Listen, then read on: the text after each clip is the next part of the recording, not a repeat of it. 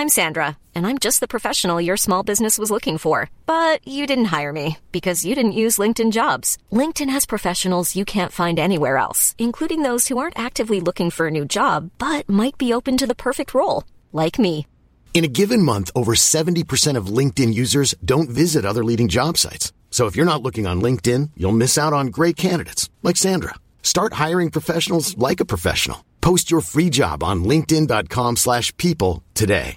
When you drive a vehicle so reliable it's backed by a 10-year, 100,000-mile limited warranty, you stop thinking about what you can't do and start doing what you never thought possible. Visit your local Kia dealer today to see what you're capable of in a vehicle that inspires confidence around every corner. Kia, movement that inspires. Call 800-333-4KIA for details. Always drive safely. Limited inventory available. Warranties include 10-year 100,000-mile powertrain and 5-year 60,000-mile basic. Warranties are limited. See retailer for details.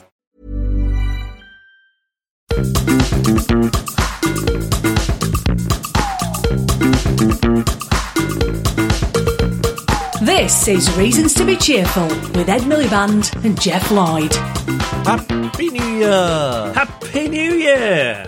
I mean, it's pretend Happy New Year because we're recording this before Christmas. Are we giving that away, are we? Well, I just think we say a few times. Transparency. Yeah. You know, it's something I've learned from you. It's good to be transparent about these things. Yeah. But yeah, Happy New Year. It's our first episode of the new year. Yeah. How was pretend New Year for you? Very nice. Have you made any pretend New Year's resolutions? More exercise, I think. Right, which brings us on to the topic of our first episode of the new year, because it's about running, broadly speaking. Yeah. Now, you are a runner. Yeah. I think we were both born to run. How often do you run? No, I don't really run very much. I did run for a bit, and then I sort of start and stop and start and stop. Have you ever been caught by paparazzi out running? I have, yes. With a trainer. Was it a flattering look? Not really, no. Does that not put you off running? I think there was one where I was just running, and there was one where I was like, if you could have a photo of, so neither of them were that sort of brilliant. I'm not sure it showed my best side. You should go running with a helmet on so nobody knows it's you. What if they then realised it was me? Yeah, that would be worse. Yeah, that would definitely be worse. So should we explain what this episode is? Well, you and I went to Park Run. We did. And I thought it was a pretty magical experience. I was really hooked. We went to your local in Finsbury Park, about 438 people, I think, who were doing it on a Saturday morning in December. I've gone back for Christmas Day. At least as we record this, that's my plan. With my family. It's so huge. We've had so many people email in and say you should do something on Park Run. And I found out recently that my best friend and his family do it every week. You see, that is never mentioned it to me. Isn't that so interesting? Yeah. Now, I think I should do a sort of shout out to Wes Ball, who I used to work with at the Labour Party and who now works for the Financial Conduct Authority, because he wrote this email just after our Finsbury Park thing saying, my friends at Finsbury Park Run tell me you and Jeff paid them a visit there for a special edition of the country's #1 podcast. That's us, by the way. When I told Anna Yearley, who we've had on the podcast before, that she said, oh God, he'll become another Park Run bore just like you. But I'm sure you found it an inspiring, uplifting and accessible event. Just like the Tring Park Runners you met at mine and Anna's birthday told you it would be. But the Tringians will be gutted that you chose North London over Tring. Don't forget us when you record it, or even better, pop up before you do the final edit. And then it's 35 minutes from Euston, blah, blah. But anyway, right. So it's a big shout out to the Tring Park Runners, because they were the first people. I'd sort of vaguely heard of it, but they really sort of sold it to me. Yeah, it's a very impressive setup. Let them come to Tring. Yeah, that Park Run has. I think. Ich bin ein Tringian. I think you're really overcompensating about the fact that we're never going to Tring. Okay. We could go do a live show in Tring. I think you're stuck now. But no, I think it is really impressive. And so we've got our live Vox Pops and sort of experiential recording from the Finsbury Park Run. Then we will be talking to Nick Pearson, who's the chief executive of Park Run, and that's a really great conversation, because it's really about the social mission of Park Run. And then I'm delighted to say we've got Bella Mackie, who's written a book that's just come out called Jog On, How Running Saved My Life, about her experience of running. So should we do our reasons to be cheerful? Yes. I mean, one of mine is just that, like, 2018 was a sort of pretty dodgy year, I would say. And it's over and done with. Yeah. But also that one of my favourite TV shows, Call My Agent, 10 Personnes, the third series is out on January the 4th, so it's up on Netflix, ready to watch. This is so exciting. Yeah. And I put you onto it, didn't I? You did, yeah. And I want to see what's going on with Jean Gabin. Exactly. Who's the dog? Yeah. It's my favourite character. Yeah, exactly. Well, I've got a sort of a screen reason to be cheerful too. I was looking at what films are due out in 2019, and one of my favourite directors, a Swedish director called Roy Andersson, is bringing out a new film called About Endlessness, which I'm really excited about. His old stuff is good. He only releases films quite sporadically, sometimes only once a decade.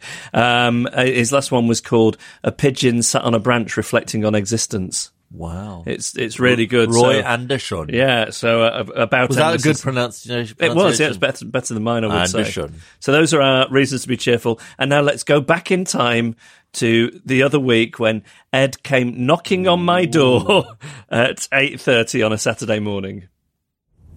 It's a Saturday morning in mid-December. It's a beautiful morning.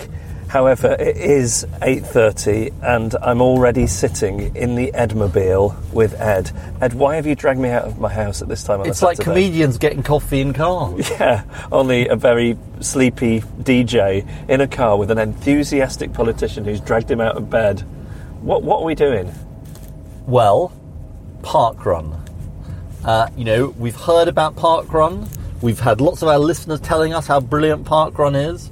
And we're off to see for ourselves. And I have to say, when you knocked on my door this morning, I was in the throes of getting dressed, and I was putting on my regular clothes, pair of trousers and a jumper. Then I opened the door to you. You've opened your door to a picture, a vision of sveltness, didn't you? You're wearing very. I mean, they're not revealing in the sense that I can't see very much skin. Yeah. But I mean, it leaves nothing to the imagination. This exercise gear that you're wearing. It doesn't. No. So I then went and changed into a pair of my wife's jogging bottoms and some trainers that I've not worn in 5 years. But I think you look good in it. Do you think this should be a regular look for me? Yeah. Okay. I mean, you look for like a sort of country singer out for some exercise. It's a beautiful day. Feel the energy. I'm feeling motivated already. Can I say hello? I'm Ed. Hello. Hi, Ed. What's your name? Imran. Imran. Hello. What's your name? Marian Youssef. Nice to meet you. How many times have you done it before? I think this is my 246th. 246?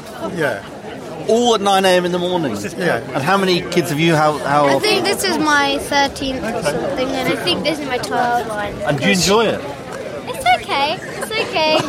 He drags you along to it. I tried to get my children to come this morning, and they were very enthusiastic last night, and this morning they were like, no. Yeah, I have to bribe them. And have you met a lot of people doing it? Yeah, lots of runners up and down the country, and then got into touring, so visiting different park runs, so that's been fun. Jeff, it's the briefing. So the course is 2 laps of the park. We'll follow the carriageway all the way around until you reach a steep hill. It's not actually, it's like a little bit of a hill on the other side. Nobody mentioned so a steep left, hill. Come up the hill and follow the signs. Susie is our tail walker today. Susie will be leading the back of the pack if you would like to walk. So Susie's at the back. Okay. Susie and Jeff. She's the one I need to get to know. We meet in the cafe afterwards, so please come and say hello and have. Now that sounds good. Meeting in the cafe afterwards. Just do a gentle jog. I don't think this is not like Linford Christie here. What's that noise? Is it a dog being distressed by the whole event? That dog is articulating what I'm feeling right now. You're doing really well. I mean, already many people are overtaking us. Well, I think it's not a competition. People have special T-shirts. There's also made. people with prams, you noticed. Yes, I did. Where are the prams? I mean, they're still behind us. I can't imagine they'll be behind us for much longer. I think this is the floor in the plan. You've done well.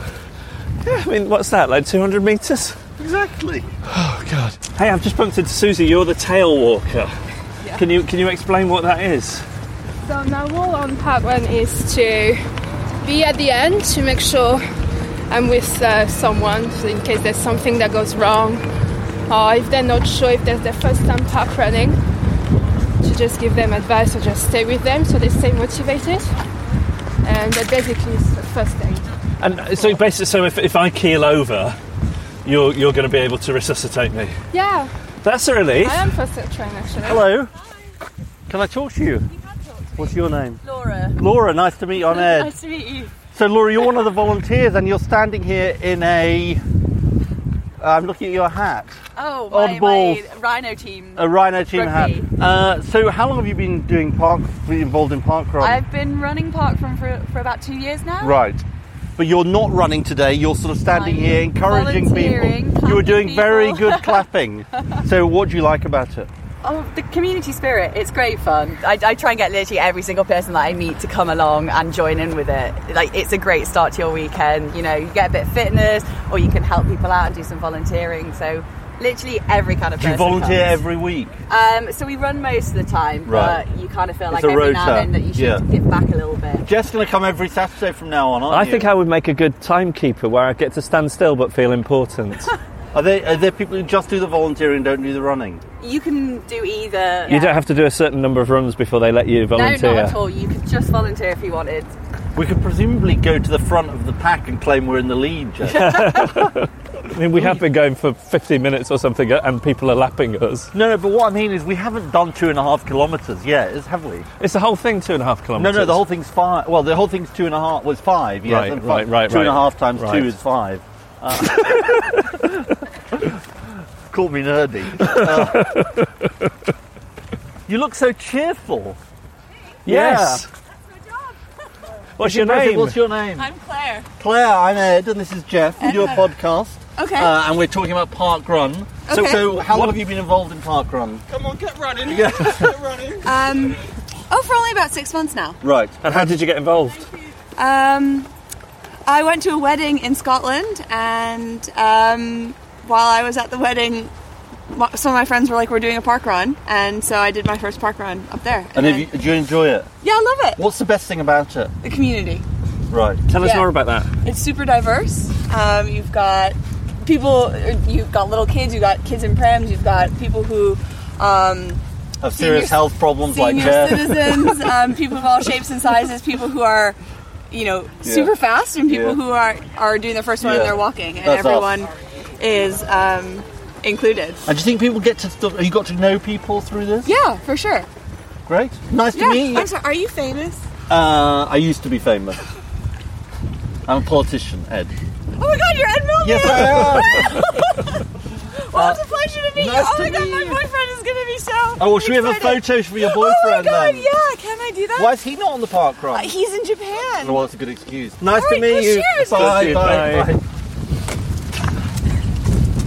I mean, look, actually what I came for was a bit of fandom. I mean, it took some effort to get there. Ed has been mouthing to everybody who's done a double take at him, yes, it's me, Ed Miliband. The T-shirt with it written on the back as well. Yeah, exactly. That helps. Can I talk to you for 1 minute? Yeah. What's your name? Kevin. Kevin. How long have you been doing parkrun, Kevin? About 4 years. What's the best thing about it?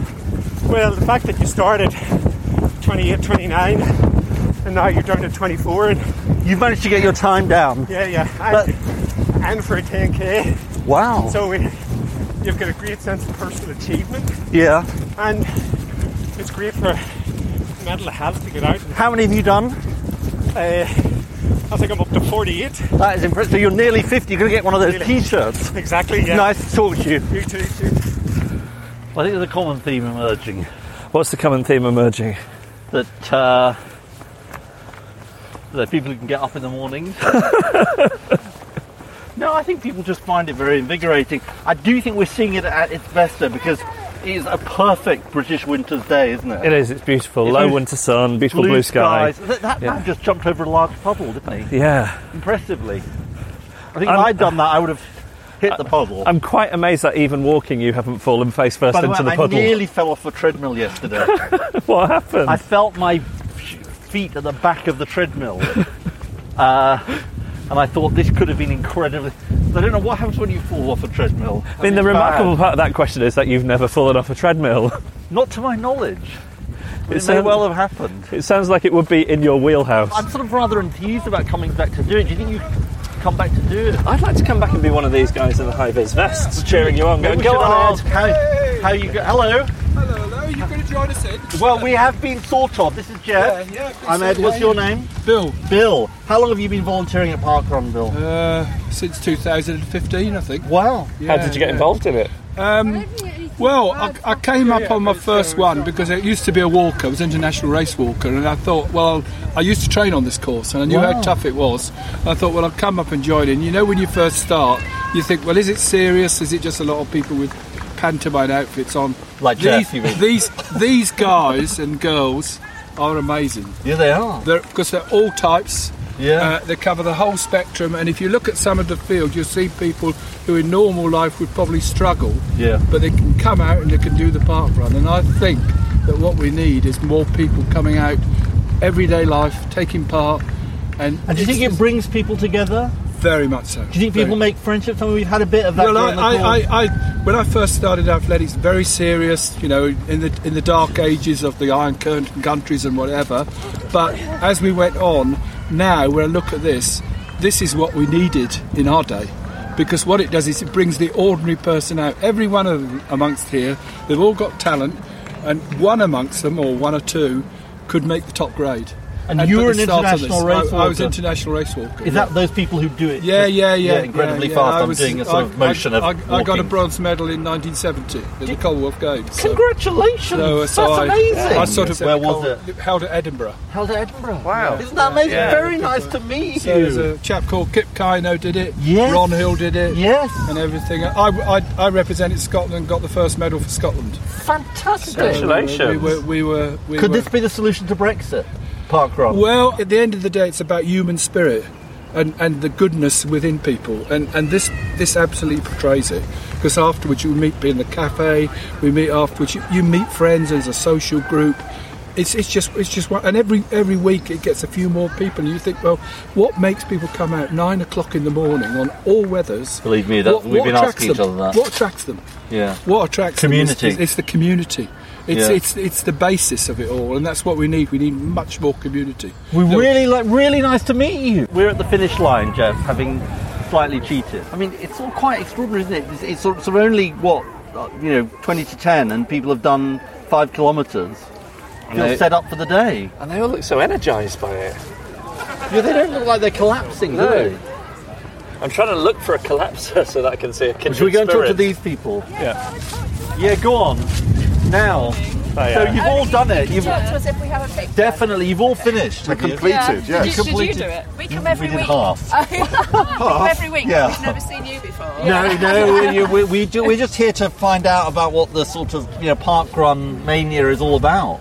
Well, we live nearby, and it's a great way because people in London don't really socialise great, and I've been doing it for 3 years. Right. I've got to know my neighbours. So how many have you done then? 130 something. Have you got the t-shirt? Yeah. Wow.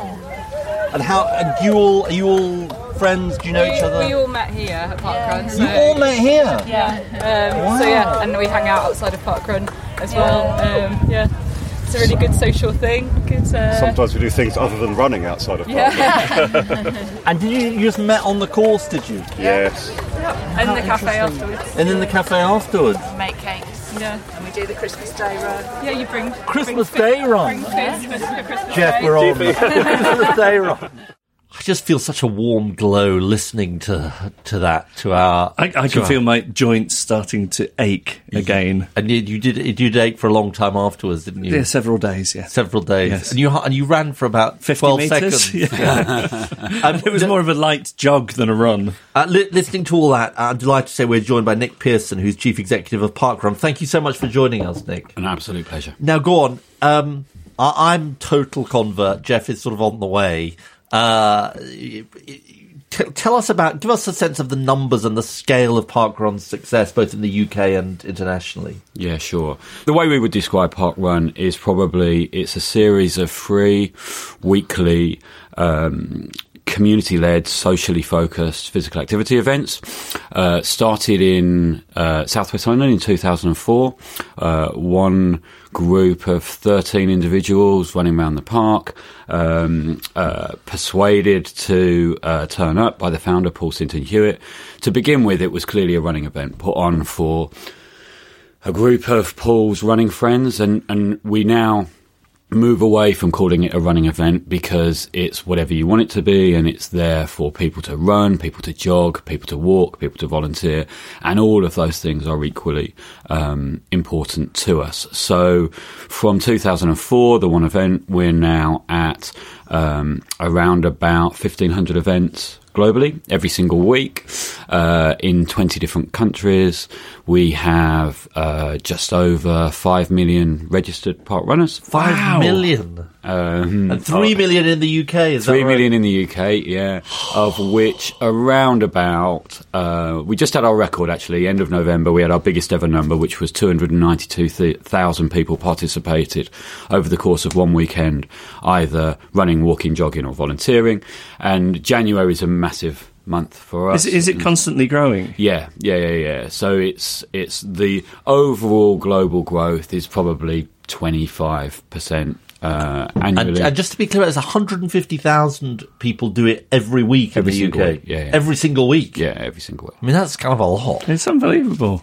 But that number is also rapidly is rapidly growing. So that would have been 75,000 two and a half years ago. So where we see it going is we see it not being that far away, that we reach 1 million people a week that are participating.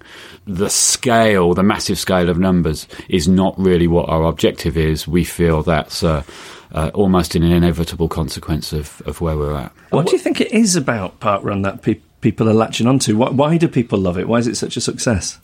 I think there's hundreds and hundreds of different reasons for that. I think that there is something about its egalitarian nature that was set out from day one and is represented by the character and values and ethics of the founder. And that's that everybody's equal and everybody should be treated equal. And it's free. And it's free, yeah. But the traditional running event will create a hierarchy based around performance, and we actually, challenge that and attempt to, from day one, disrupt that. So even though day one, with 13 people, was unquestionably a running event, Paul gave out 2 prizes, one for first place and one for last place. And that represented, even at that moment in time, although he had no idea what it was going to go on to become, it represented the fact that to Paul, they were of equal value and everybody was of equal value. So I think that the traditional model of sport, which creates a competitive hierarchy, which makes you either good or not good, is challenged by Parkrun, and actually, which is good for us, Jeff. Definitely, yeah. and actually, okay, you can have him. That was the picky of teams at school, wasn't it? Yeah. I was always the last one, and then I would be bullied by the people on the team I was eventually put onto because they were so annoyed that I was on the team. Yeah. Anyway, sorry. That's no problem. So it turned into a therapy session. Yeah, exactly. So it's rather often that happens. And actually, operating in a world or an environment where you can be yourself and be made to feel of equal value, I think is quite a unique thing, and so that definitely resonates. I think that there is a natural sense of community that exists in people's DNA. Yeah. And as our lives get busier and that gets stripped out of our choices, when you give people the opportunity to experience community again, I think that they really enjoy it. And so, we see that if there's a royal wedding, people can't wait to get the tables out and celebrate it, because it almost harks back to the time where those kind of things happened all the time. And I think community is a basic human requirement, which is why it crosses cultures, because actually at its heart it's the community are delivering it. It's part of the community. It's not an imposition, a centralised imposition that says this is our thing, we're going to cookie cut it there, And nor is it a consumer thing either. I mean, I think that this the money thing is quite interesting actually, because what struck me most in a way was the way that people seemed equally happy being volunteers. Yeah.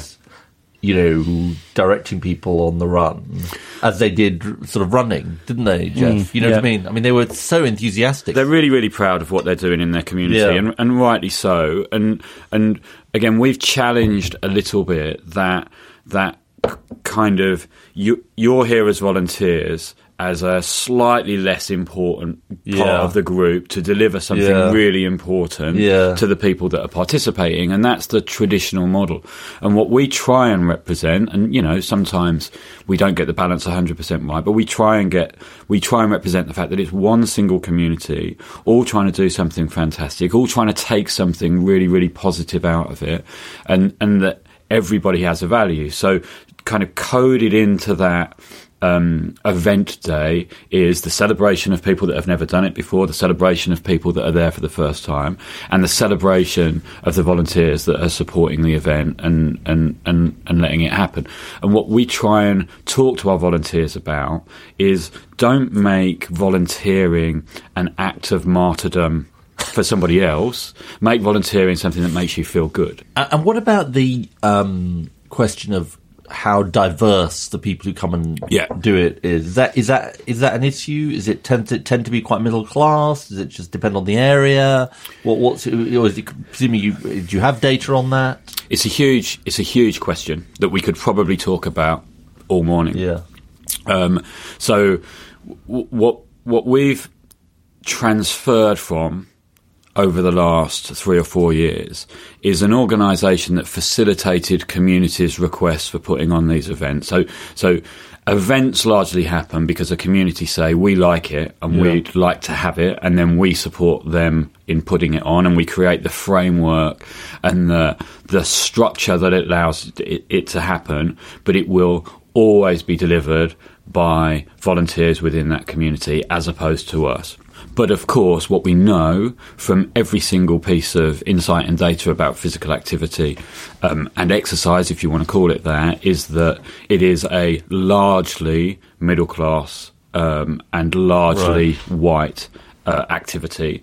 And as we've started to look at what we can do to improve the health of communities in the world, we've started to look at the challenges that exist within diversity and within the amount of active or inactive people taking part, and the challenges that exist within socially deprived areas. So is that about being more proactive in going out there and trying to get it set up in different places? So what we've moved from, over the first 10 years, we were probably a really passive organisation, and the growth came from consumer demand. So it was kind of, user-generated success.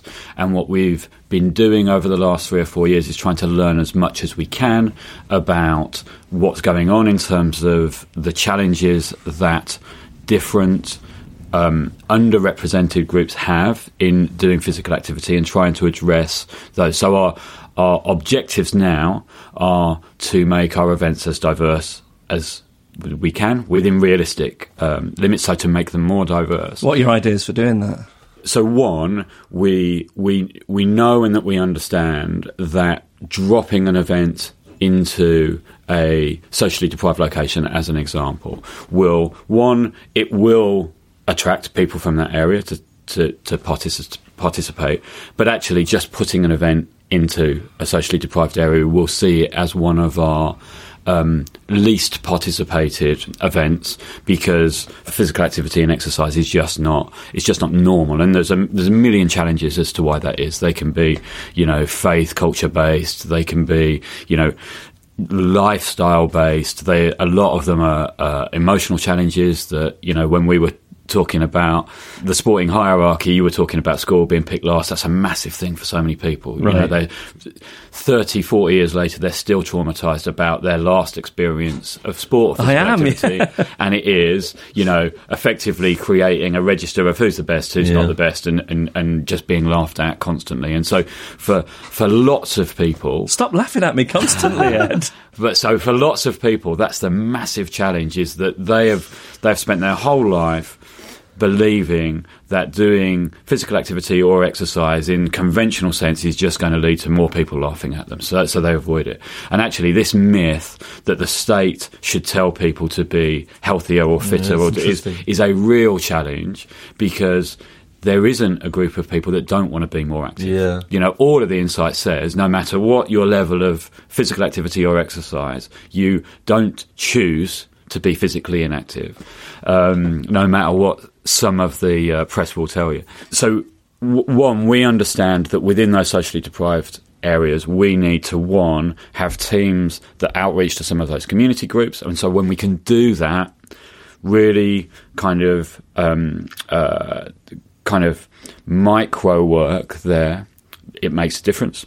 And actually supporting those volunteer groups being as representative of that community as possible makes a really significant difference. And so I think, you know, to go back to one of the questions, one of the things that works is having, I think creating some of these community challenges is about supporting communities and individuals within the communities finding the solutions for themselves, rather than the establishment saying this is what you should do to get out of and so that's definitely part. It's a difficult part, but it's definitely part of the solution.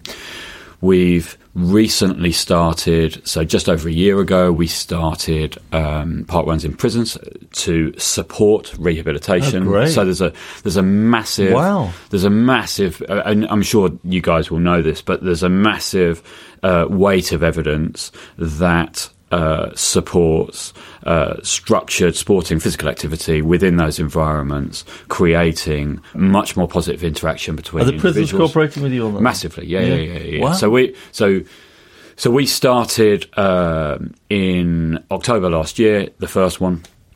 We're now up to about 9 or 10, and we've got a big roster of events that we're about to activate, and prisons have been really progressive in terms of, you know, putting that structure into a prisoner's life, putting goals and objective settings into a prisoner's life, changes a whole heap of things. And then what that does for us, on top of helping to support reoffending rates and all of the stuff that comes out of that, so changing those individuals' lives, but it puts them back into the community in what are very often the hardest to reach communities, you know, the prison population. Sorry, it takes place in the prison. Takes place in the prison, absolutely. Yeah. More often than not, delivered by the prisoners themselves, so the prisoners are introduced to volunteering and doing something for somebody else. And then what will very often happen is they'll go back into some communities that that are so challenged economically and for so many different reasons that we're quite a long way away from being able to get access into those communities, and they then become a representation of the power of physical activity. Interesting. Yeah, that is interesting. And we see already people taking their families along, post-prison taking their families along and starting to create a culture of physical activity being normalised, actually, because for a lot of those communities, it's quite a cool thing to do. If you're white middle class, it's not a cool thing. It's almost not socially acceptable. And it's like trying to do something to improve yourself can sometimes be seen as having ideas above your station. And so kind of creating those role models that can challenge that, it does a better job than we can do. So we've done prisons, and we're also working with GPs. Now we've started a programme supported by the Royal College of GPs, where a park run becomes a tool for social prescription. So a GP surgery... Episode 65. Yeah. We did a thing on social prescribing Croydon. Yeah. So GPs will effectively apply to become an official practice that works with their local park run, and then we'll support them with toolkits we launched that again maybe about 3 months ago, and we've got about 10% of GP surgeries in the UK already signed up. And that's one way where we feel it's a potential massive opportunity for us to get to some of the most vulnerable people in society and encourage them. I mean, what's very striking listening to you is that it's very mission-driven, isn't it? I mean, it's not just let's have people go for a run. Yeah. Well, Thank you. I'm glad it sounds like that.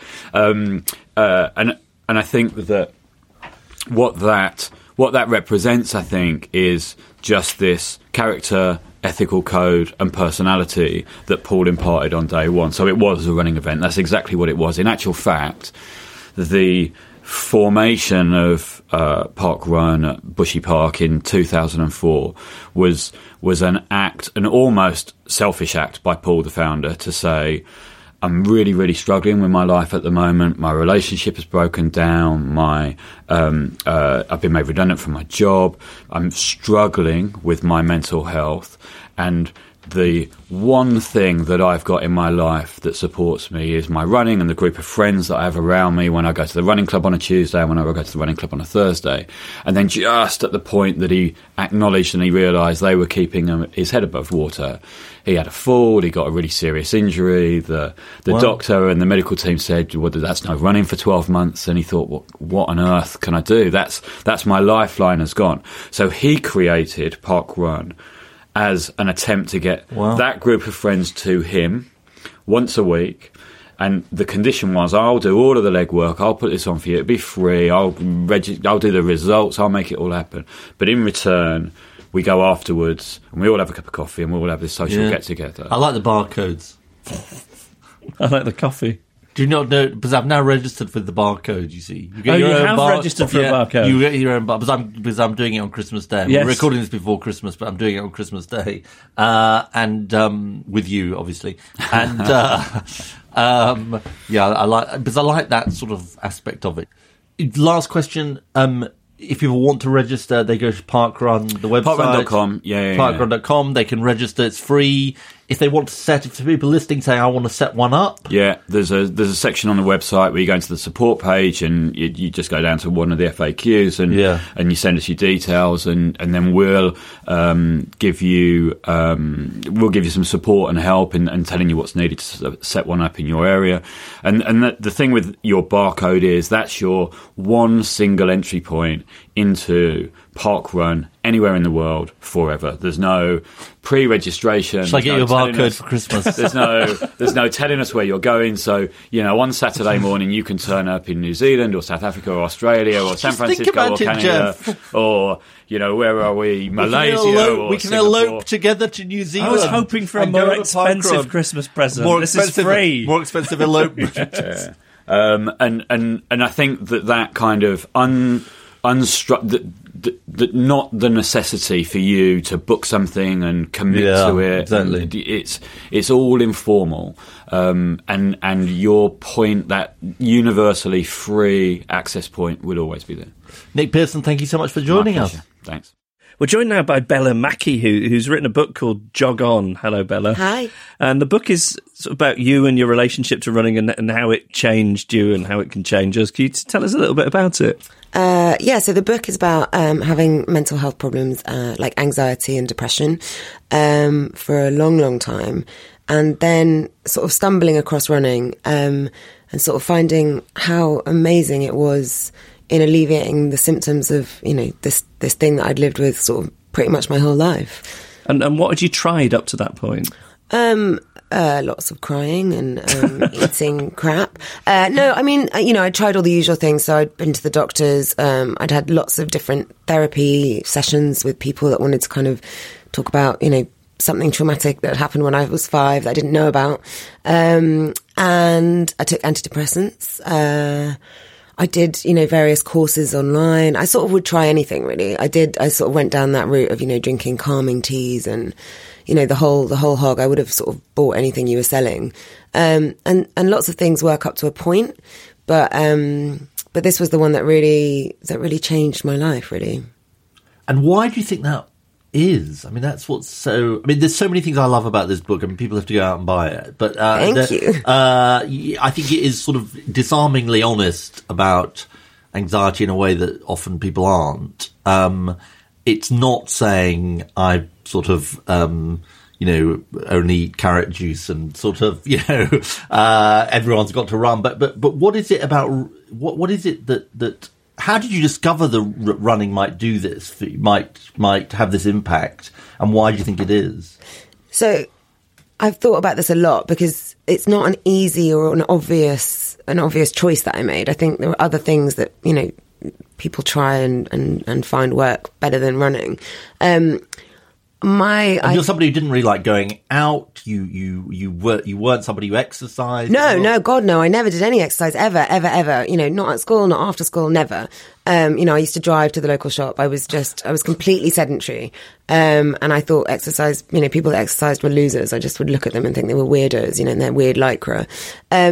I think what it was, I broke up with my husband and I was so miserable and sort of more and more anxious and everything was sort of getting worse mental health wise. And I think what it was is, I mean, I was in a real fug, so I can't completely remember the period in time, but I think what it was is I was so dominated by my brain and sort of my brain was so in control of, you know, okay, we're going to sit here and think about, you know, irrational thoughts for 12 hours. And I think I was so fed up with indulging that and being kind of enswayed to it that I think I thought, if I go and do something physical, maybe my body will take over and my mind will have to take a back seat. I think I sort of wanted to break out of my head. And I think I thought doing something physical would alleviate that. There's a great saying or phrase from, can't remember what philosopher, and it was years ago. Sorry, old philosopher. Yeah. But he says Aristotle. something. Yeah, someone, you know, old Aristotle, someone like that. You know, one of those geezers. But he says something like, vigorous physical exertion is the best solution for maladies of the brain. And they said that 500 years ago. So I was onto something without knowing why. And tell us about the first time you did it then. There was an alleyway behind my house, and it's very dark, and no people ever walk down it. It's a bit scary, a bit creepy. And I figured I could go there at, you know, after dark, and I would try it out. So I went there. I put on a song called She Effing Hates Me by Puddle of Mud, who is not a band I listen to, but I felt I prefer their early stuff. Yeah. I'm definitely not a big fan of their later work. Got weird. They had problems with their second album. Yeah, it was, you know, difficult when that guy did that thing. Yeah. But yeah, so I put on this song called She Effing Hates Me, which I felt like was kind of going to fire me up. And then I ran up the alleyway, which I think took like 45 seconds. And then I stopped because I saw someone coming and I felt embarrassed. And then I went back and I did the length of the song in bursts, felt quite sick afterwards, and then went home. So it was about 3 minutes. I don't think I could run for 3 minutes. No, I did stop. Yeah. I didn't do it all in one go. I stopped every 45 seconds or so, you know. And now you run 10 kilometres a day? 12 kilometres, sorry. And that's not including what you do on a treadmill? No. This is unbelievable. Or all the other, you know, amazing fitness things I do, like burpees. Oh, burpees. What is a burpee? You've never done a burpee? Well, I think I have, but I think it's something different to what I was thinking. You were thinking it's what happens after you drink a Diet Coke. Yeah. You do it like almost like a star jump in the air, and then you like jump down, you put your hands on the floor, kick your feet back, and then jump back up again. Yes, that's right. I won't be doing that anytime soon. And why did you do those? Because, I mean, someone said that, you know, they're like really brilliant all over body physical exercise, you know, great fitness tests. So I try and do 60 or 80 every morning. At what point did you start feeling like it was making a difference for you? Well, I think kind of straight away. I mean, I know I wasn't obviously getting any real physical benefits from the first run, but I think I probably did feel a bit like, oh, well, I've done something for myself and on my own. And at that point, I was sort of mildly agoraphobic, and I was finding it hard to kind of go to the end of the road on my own. So I felt kind of a little bit of sort of secret pride in this 3-minute run I'd done. And also I'm quite stubborn, so I just sort of carried on going. So probably within a week, I was sort of feeling something, and I don't know whether that was just, you know, pride in the fact that I'd started something new on my own, but it didn't take long, actually. It really didn't. It wasn't one of those things, you know, do it for 6 months and then you'll feel great. I felt pretty amazing. My body felt tired, so the adrenaline from anxiety was sort of calmer. I could sleep a bit better. That's what they say about anxiety and exercise, is that, you know, if you do exercise, you're able to kind of get a bit more sleep. So yeah, I think, you know, it honestly within a couple of weeks. I mean, maybe we should surface this issue which came up in that previous discussion with Nick, which is sort of people's experiences at school, you know, and in earlier life around fitness, because I think it is quite important. I mean, you know how the thing that springs to mind is people say, if your parents really hated school, it's often hard to engage parents with their kids' schooling. Maybe this is a sort of thing that we need to sort of talk about. Because it is, and you sort of talk about it a bit in the book, that, are people going to laugh at me? And you sort of say to people by the end, you say, look, don't think anyone cares about the way you look when you're running and all that. I mean, I'm looking at you, Jeff, I'm physically pretty inept, as you know. I mean, do you think this is part of your antipathy to maybe running? So I was talking to my wife about this last night, just about types of education, about the competitiveness that is inherent or was inherent when I was being taught sport at school, and whether that's a good thing or a bad thing. And she feels it's a good thing because it gives you a sense that you can't always be good at everything, and also that is taking part that matters. Whereas I feel it was just like this humiliating experience every week. But it turns out she was in the sort of upper middle, just in terms of her natural ability. She was in the upper middle anyway, so she had a completely different experience. So she's really Ayn Rand about this stuff. She's like already doing well, and then she's just like, I'm. But oddly, I think there's sort of more stigma in school, maybe for boys, maybe for girls too, around being bad at physical activity than being bad at maths or English. I'm not saying being bad at maths or English is like, it isn't problematic, but no, I think you're right. I think that for boys, if you can't do rugby or football or you're not interested in any of that stuff. I think my husband always says he was never sporty and that people thought he was weird for that. And my dad says the same. So generation, clearly it's still you're still frowned upon if you're not one of those lads. And then I think for girls, you hit puberty, you feel incredibly self-conscious, you sort of hate your body, you're growing boobs, you've got your period. And so sport, becomes something sort of embarrassing and, something you have to wear shorts for and something that maybe the boys are going to laugh at you at. So I think there are different societal pressures, but I think for both boys and girls, I think sport can be really tricky. So what I don't ever get, and again, my wife will say, you're telling me you're the only person who doesn't get any kind of endorphin rush out after exercise, but all I feel is tired and like I want to die. And is that from running or any exercise? Any exercise. Oh, that's interesting. We found the one person that can't. But so do you then think it's psychological? No, I think, you know what, I think probably that means that you were overdoing it in what you were doing, because in some of the earliest runs I ever did, I ran way too fast. I got shin splints. I was exhausted after every go. I was getting stitches. I hated it. And I was about to give up. And then I read somewhere or, someone told me, you have to slow it down to the point where you're almost just shuffling. And you have to only do it for 10 minutes. And so I started doing that and felt really sort of ridiculous. And I sort of shuffled around the local streets. And as a result, I didn't go home feeling exhausted and I didn't go home feeling sort of sick and tired. It feels to me like probably you need to do 10 minutes, not half an hour.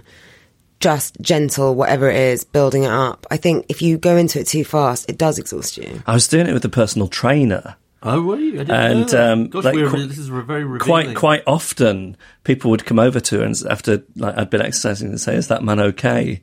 Because I'd be sort of groaning and that just means looking that like she was death. doing a great job. But that does sound like maybe she was pushing you a little bit too hard. Right. How did it end with the personal trainer? I think she moved away or something, and I was quite relieved. She did emigrate. I think you were doing it too hardcore. I think, you know what, walking is, is good, is amazing and suggested, as part of the NHS, how to look after your mental health. And half an hour a day, 45 minutes a day. I always used to find going up to Hampstead Heath, was the best tonic when I felt sad. But here's what I wonder about. So I'm walking. I walk quite fast, but what I'm not doing is exerting myself to a point where I can't think about other things. I wonder if what you're getting from exercise is you're doing something so physically rigorous that you can't think about your stuff. I think that's true. I think when you're running, your brain has to take a back seat because you're concentrating on your feet, you're concentrating on not falling over, you're concentrating on cars coming from wherever. You're sweating, it hurts. Yeah, I listen to podcasts mainly. Or music makes me go too far. Yeah, always. She hasn't said which podcast. Yeah. It's not. It's a start. It's not this podcast. No, I'm joking. But yeah, I think you're probably right. I think the brain does shut up a bit, and walking it doesn't have to. So there's something in it which is a bit like mindfulness. Yeah. So it's like emptying your brain of stuff. Yeah. So the stuff that's bothering you or causing you these anxieties or causing you to feel depressed, you're letting that go. Yeah. And you just, in the same way as people doing colouring, takes the mind off stuff. It's not the same. It's not the same. Well, it might not have the same physical benefits, but it's the same. It's the same principle, though, isn't it? Yeah, no, it's completely, and it's the same when I bake. You know, I bake sort of ferociously all the time because, you know, it's something to do with my hands, and my brain is sort of not thinking about, you know, the things that are stressing me out. And I think, yeah, there are loads of different options. I don't think running is I don't think I've found the cure with running, and there's not other things you can do. But you found the cure for you. I found the cure for me, yeah. And I'm not advising that, you know, it will fix everyone else in the world. But I do think, you know, if you're able-bodied and lucky enough to be able to run, I do think, I don't know what the argument would be for not giving it a go. And has the running replaced all the other ways in which you are managing your mental health, like therapy and antidepressants? No, not at all. Because, you know, I don't want to meet the person that sort of is promising snake, you know, not snake oil, but, you know, says, here's my one thing and my one thing will knock all the other things out. And here you are. No, I carried on seeing a therapist, a really amazing man, like super funny and used to swear all the time. I carried on seeing him till about a year and a bit ago. We still email, like catching up. And I still take antidepressants off and on. Just, I guess, sort of more of as a handhold. But I think it's really important to say that because so many people, you know, that's one stigma that I think people still don't talk about really, even though we've made loads of progress with mental health.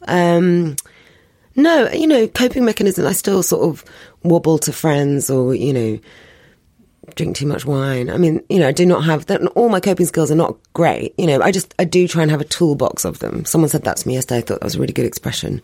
A toolbox of things to manage anxiety. Now, we've got this thing called the podcast called the Jeffocracy. And I don't think previously we'd thought there'd be a minister for physical exercise in the Jeffocracy, but it's slightly countercultural to the Jeffocracy. I hope that's not a sort of run-shaming thing to say. But if we made you the minister for physical exercise, running, or whatever you really wanted in the Jeffocracy, is there things particularly you would do? Well, I don't like to have any responsibility, so I wouldn't like to take on the position, but I would happily advise someone. Okay, fine. You can advise Jeff. Yeah, no, because I don't like responsibility either. Yeah, I know. Also, you're doing a lot of delegating. A bit of a logical flaw in the I would be doing a lot of delegating. Well, could we just not? I'd be on stamps. Jeff, could we not just hire a lot of people and you're just on stamps? Yes. With like maybe a cape. Yeah, and drinking like wine. And, I realised that you were going to be on stamps. That's quite cool. Of course. I mean, if it's a Jeffocracy, you're definitely the first thing you're doing is going on stamps and pound coins. Definitely. I'm also seeing a lot of drapes with my face on them on public buildings. Yeah. I believe in North Korea suddenly. Yeah, but you know they have beautiful public squares with you know just the faces of the leaders. You know. Okay, yeah. You've got to do it right if it's a Jeffocracy. Let's move on. So if I was helping out in the Jeffocracy. Well, I think I would make all gyms free. I think, you know, my local council gym is amazing, and it sort of does serve every section of the community where I live.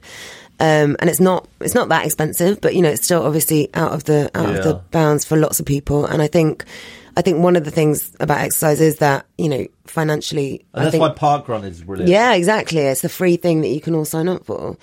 But I do think that people think exercise is expensive, you know, trainers, sports kit, the gym, you know, classes at some gyms, you know, like 40 quid a session, you know, equipment. So I would give everyone free gym membership, which I think... Free Lycra? Yeah, free Lycra, why Maybe not? Tax breaks on Lycra. Tax breaks on Lycra. Lycra with Jeff's face on them. Yeah. Yeah, I'd do that. I think free running shoes for everyone. And then, you know, you'd make a park run every weekend. But yeah, I think what you try and do is make exercise as kind of fun and inclusive as possible. Starting off from when you're a kid. And I think really when you're a kid, it feels a bit like punishment. There must be better ways of doing it. Like dodgeball or, I don't know. We'll see how my kids feel about the Christmas Day park run. Those poor Do they know boys. they're doing it? Yeah, there's a bit of protest.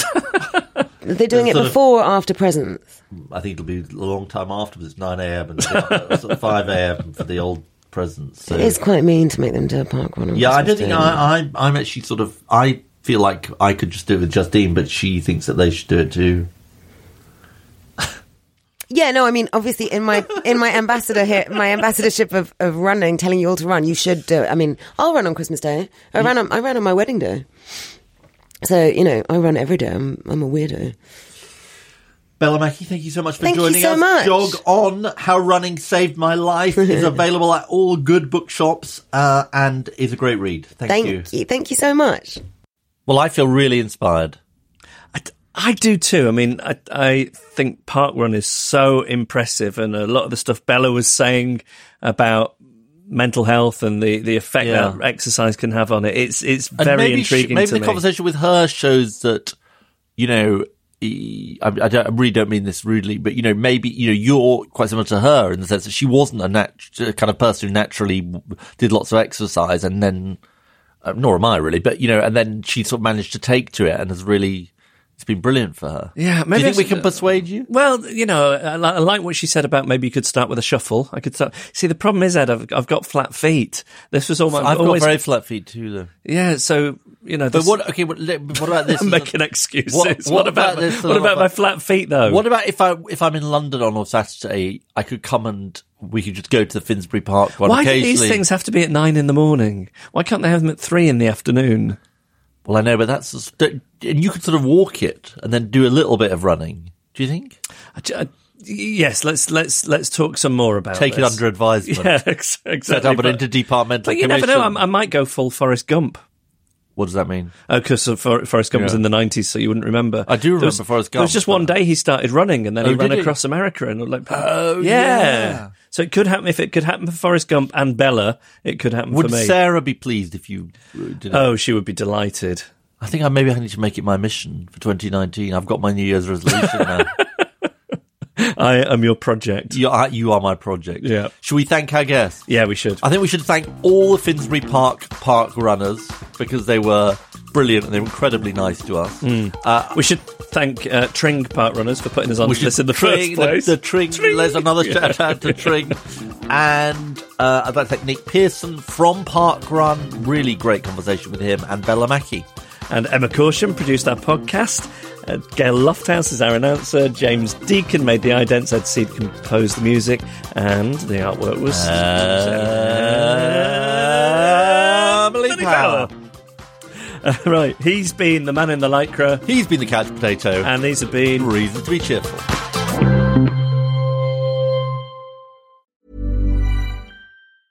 Hey, I'm Ryan Reynolds. Recently, I asked Mint Mobile's legal team if big wireless companies are allowed to raise prices due to inflation. They said yes. And then when I asked if raising prices technically violates those onerous 2-year contracts, they said, "What the f*** are you talking about, you insane Hollywood ass?" So to recap, we're cutting the price of Mint Unlimited from $30 a month to just $15 a month. Give it a try at mintmobile.com/switch. $45 up front for 3 months plus taxes and fees. Promo rate for new customers for limited time. Unlimited more than 40 gigabytes per month. Slows full terms at mintmobile.com. I'm Sandra, and I'm just the professional your small business was looking for. But you didn't hire me because you didn't use LinkedIn Jobs. LinkedIn has professionals you can't find anywhere else, including those who aren't actively looking for a new job, but might be open to the perfect role, like me. In a given month, over 70% of LinkedIn users don't visit other leading job sites. So if you're not looking on LinkedIn, you'll miss out on great candidates like Sandra. Start hiring professionals like a professional. Post your free job on linkedin.com/people today.